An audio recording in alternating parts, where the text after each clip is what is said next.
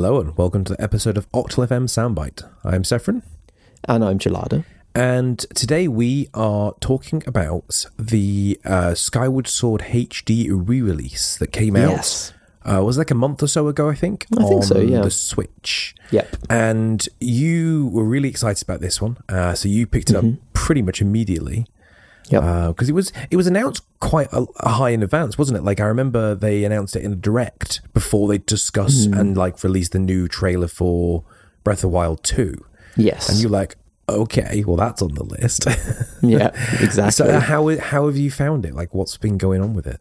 Yeah, so I'm about like 7 or 8 hours through. So I've done like the first, from what I can remember of the story, because I can't remember it all exactly, but like the game is it's a little bit like Ocarina of Time and all of the, basically any Zelda game. It's like split in two halves, right? It's like you do 3 dungeons and you think you're done, and then it's like, oh no, you've now got to like revisit all those places and like do loads of stuff More again. things that open kind up, that kind of exactly. And it's so I'm sort of at that midway point.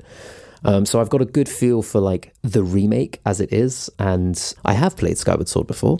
So I think there was a bunch of things that people were sort of discussing about the Skyward Sword remake, and I do want to just sort of like work through the things about the remake that I've spotted specifically, rather than Skyward Sword in general, because Skyward Sword is a great Zelda game. I think sometimes it's not like universally acclaimed. I think like the fact that there's not really like a super open world thing, like you have the like sky area and then you drop down into the sort of main areas. I guess when you compare that to things like Twilight Princess's open world of Hyrule Field and Wind Waker's Great Ocean, I guess between those two, which are the previous two games before Skyward Sword, this was almost like a step backwards in terms of that open world feeling. Definitely, because the sky is nothing like the ocean in Wind Waker. It's a lot barer.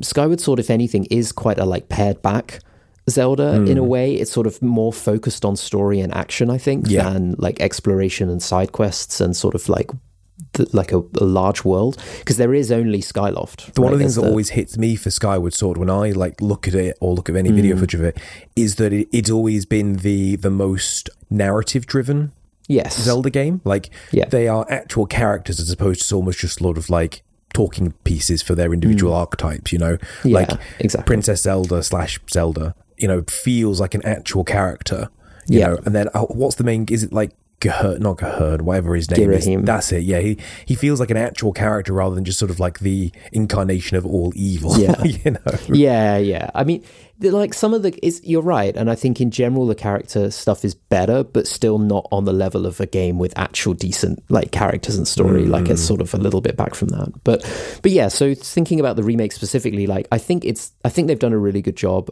The first thing you notice is that it's 60 FPS, which is really nice, like really, really smooth. And the graphics in general are good.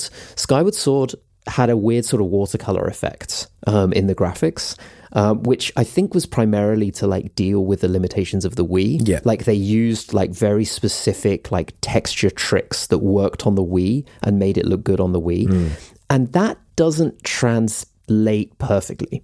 There's like some bits of it where you're like, that looks kind of weird. And the main thing I noticed is the faces. Right. The faces are a bit weird looking because they would have been quite fuzzy in the original, but now they're like super crisp and HD. And you look and it's like that sort of like not cel shaded, but not Twilight Princess either, like somewhere in the middle watercolor effect just doesn't work quite that well when it's really crisp and sharp. I mean, a lot of those games like back close-ups then had that look specifically to hide the lack of graphical fidelity that the consoles could handle. I mean, that was why Wind Waker was cel shaded. That's why you had that like cinematic grainy effect on Twilight Princess. Yes, exactly. So like it's okay, you know, like it looks good, but it is a weird effect to like still be using. But you also can't take that away because it would be like a different... It's really quite integral to the look of the game as a whole. Yeah, exactly. Other things that they've changed, like everyone hated the motion controls on the Wii version, right, with the Wii Motion Plus. Isn't there like a famous demo where it like completely failed to work on stage? Yeah, I think that was one of those famous like E3 presentations where it just didn't want to play ball at all. And I feel like it wasn't that bad on the Wii, and I feel like it's worse now. Right. Because now there's no motion bar, like what do you call it, like the sensor bar, the little sensor bar on top of your TV. So pointing at the TV, which you need to do for like shooting the slingshot and aiming the little claw flying insect thing, and like so many things that are involved in like pointing, you can't do with the Switch. The way that they do it is that you have a dedicated button to reset the crosshair to the middle. So you point at the TV, press the button to reset to be in the middle, and then tilting is aiming. Yeah, and then it knows relative where you want it to be centered to the screen, Exactly. So it's like guessing, but that does not work as well as the sensor bar used to work, where that actually knew where you were pointing the Wiimote. It reminds me more in line with what like the PlayStation 6-axis stuff does, exactly, as opposed exactly to that. A Wiimote, It's exactly that. So that is worse. And then I think the slashing for the sword, that is still as janky as it was. In that it's not terrible, but it's not perfect either. Like I don't know if this is true, but I said to Tony, I was like, oh, they give you 6 hearts at the start of this game, not 3. And she was like, yeah, that's because it's so hard, because like it's so easy to get hit all the time because the controls are so bad. So I think, the motion controls aren't great. I also have a problem where the Joy-Cons for me have like bugger all distance that they can work. Yeah, and so across our living room, if I sit back, it doesn't work, and I have to lean forwards. So to be honest, I think the new control mechanism is probably better than the original, where you can use analog sticks. The only thing that's weird about it is you have to press and hold ZR to use the right analog stick for the camera instead of your sword. Right.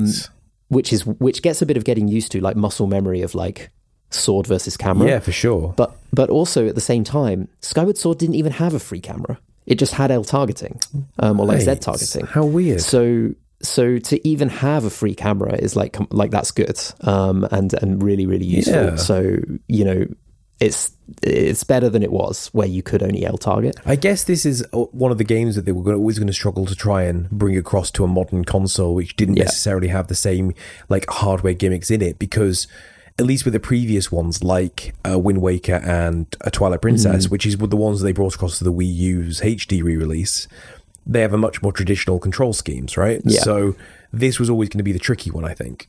Yeah, agreed. And I think the best way to play it is probably with the new control scheme rather than the motion controls. I think it's worth trying them because it's fun and like it's, slashing in the direction, but you have to be okay with the combat sometimes being down to luck if you use the motion controls, which is kind of how it was designed, to be honest. Like the combat almost feels too easy with the new control mechanism because you can be so much more precise.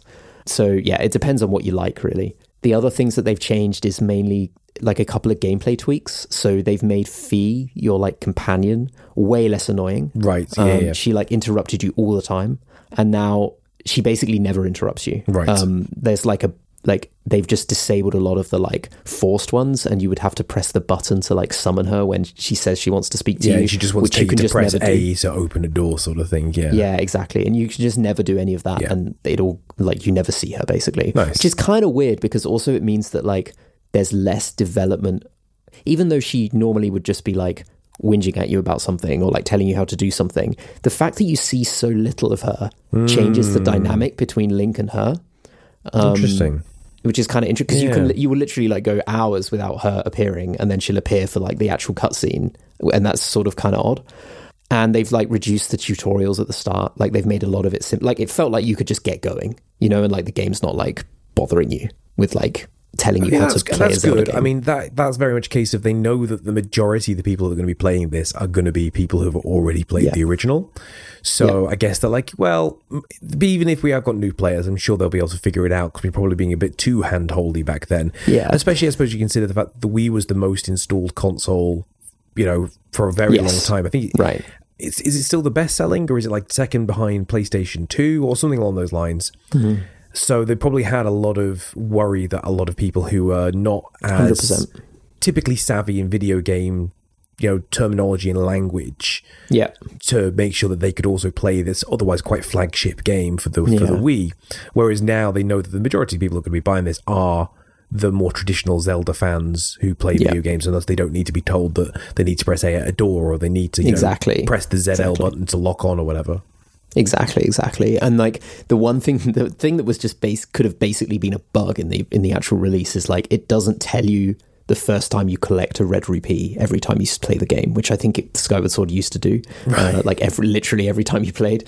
So that's gone as well. Thank God. And I know people were bothered about the fact that like you need an amiibo in order to fast travel anywhere. Like that was like a thing that was a bit of controversy. There are so many bird statues in this game. Like the things that let you do fast travel, and they have so little purpose now because the game auto saves, but the bird statues are still there to save, and you don't need to, which is kind of weird. But yeah, like you really don't need the it's fine. Like you can literally fast travel all the time. Yeah, I guess this is the problem with bringing old games onto new technology that have those differences of modern conveniences. You know. Yeah.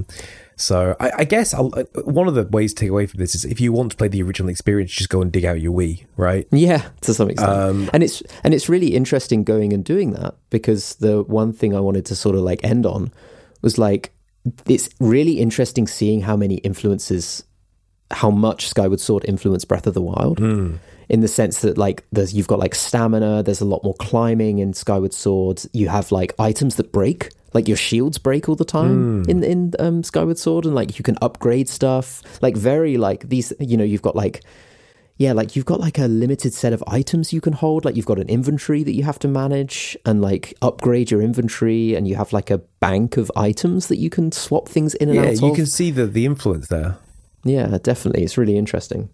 Nice. I'm glad you've enjoyed it, and it sounds like an interesting one. It sounds like they've tried at least. It's not just a little hack job of like, yes, it's HD by, you know, passing it through an AI upscaler or something, and that's the end of it. They've actually tried to make it work on modern hardware, definitely more successfully than others in some places, but you know, but it also just makes it more accessible as well. Like, I mean, sure, we've just said, you know, go and dig out your old Wii, but for some people, maybe they don't own a Wii, maybe they never did. I mean, I have literally never played Skyward Sword, so for me, this would be the way to play it, you know, because I do own a Switch.